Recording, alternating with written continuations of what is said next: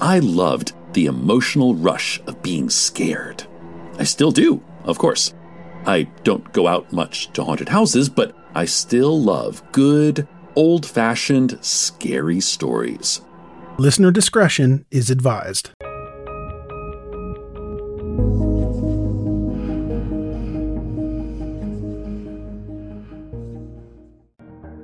The profiler gave the investigators some suggestions on how to interrogate Bob so that he might confess.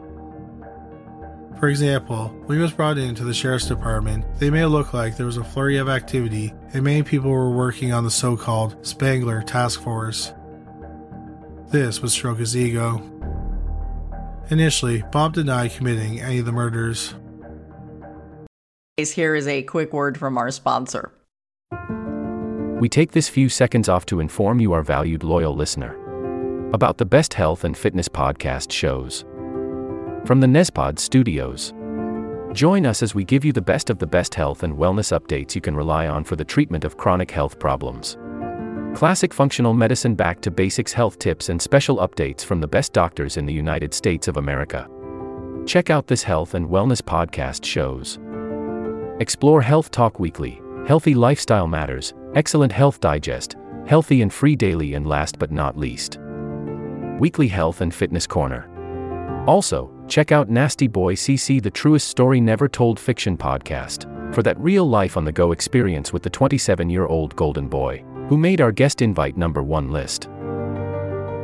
He tells us about his story as it happens in real time and in real life. It's Nasty Boy CC, the truest story never told. Go get a load of that happiness, because happiness is healthy as we know it. Join us every week as we continue to provide you the best of health and fitness wellness updates from around the globe. Enjoy the show.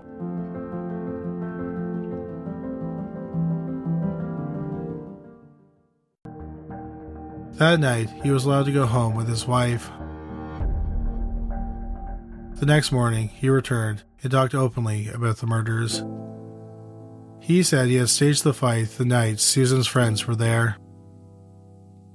Then, on the morning of January 30th, he asked Nancy to come downstairs because he had a surprise for her. He had her sit down with her eyes closed and then shot her in the forehead. Bob said it was easier than divorce. When he was asked why he killed his children, he said that Sharon didn't like children. She wouldn't even want his teenage kids from his previous marriage to be part of their lives.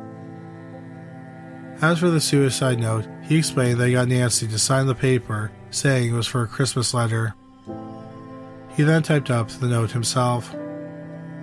As for Donna, Bob said he had no real plans to kill her. He came up with the idea about a week before they went on the trip and then decided to go through with it on the morning of the murder. He had overpowered her and pushed her over the cliff. However, he almost went over the cliff with her. After she fell, he went down to the body to confirm she was dead. He was going to suffocate her in case she was still breathing. After confessing to the 4 murders, Bob was allowed to leave the sheriff's office.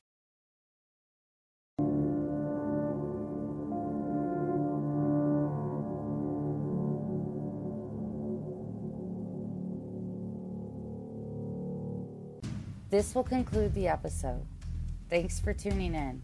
If you like what you hear, please leave a comment and subscribe. Thank you.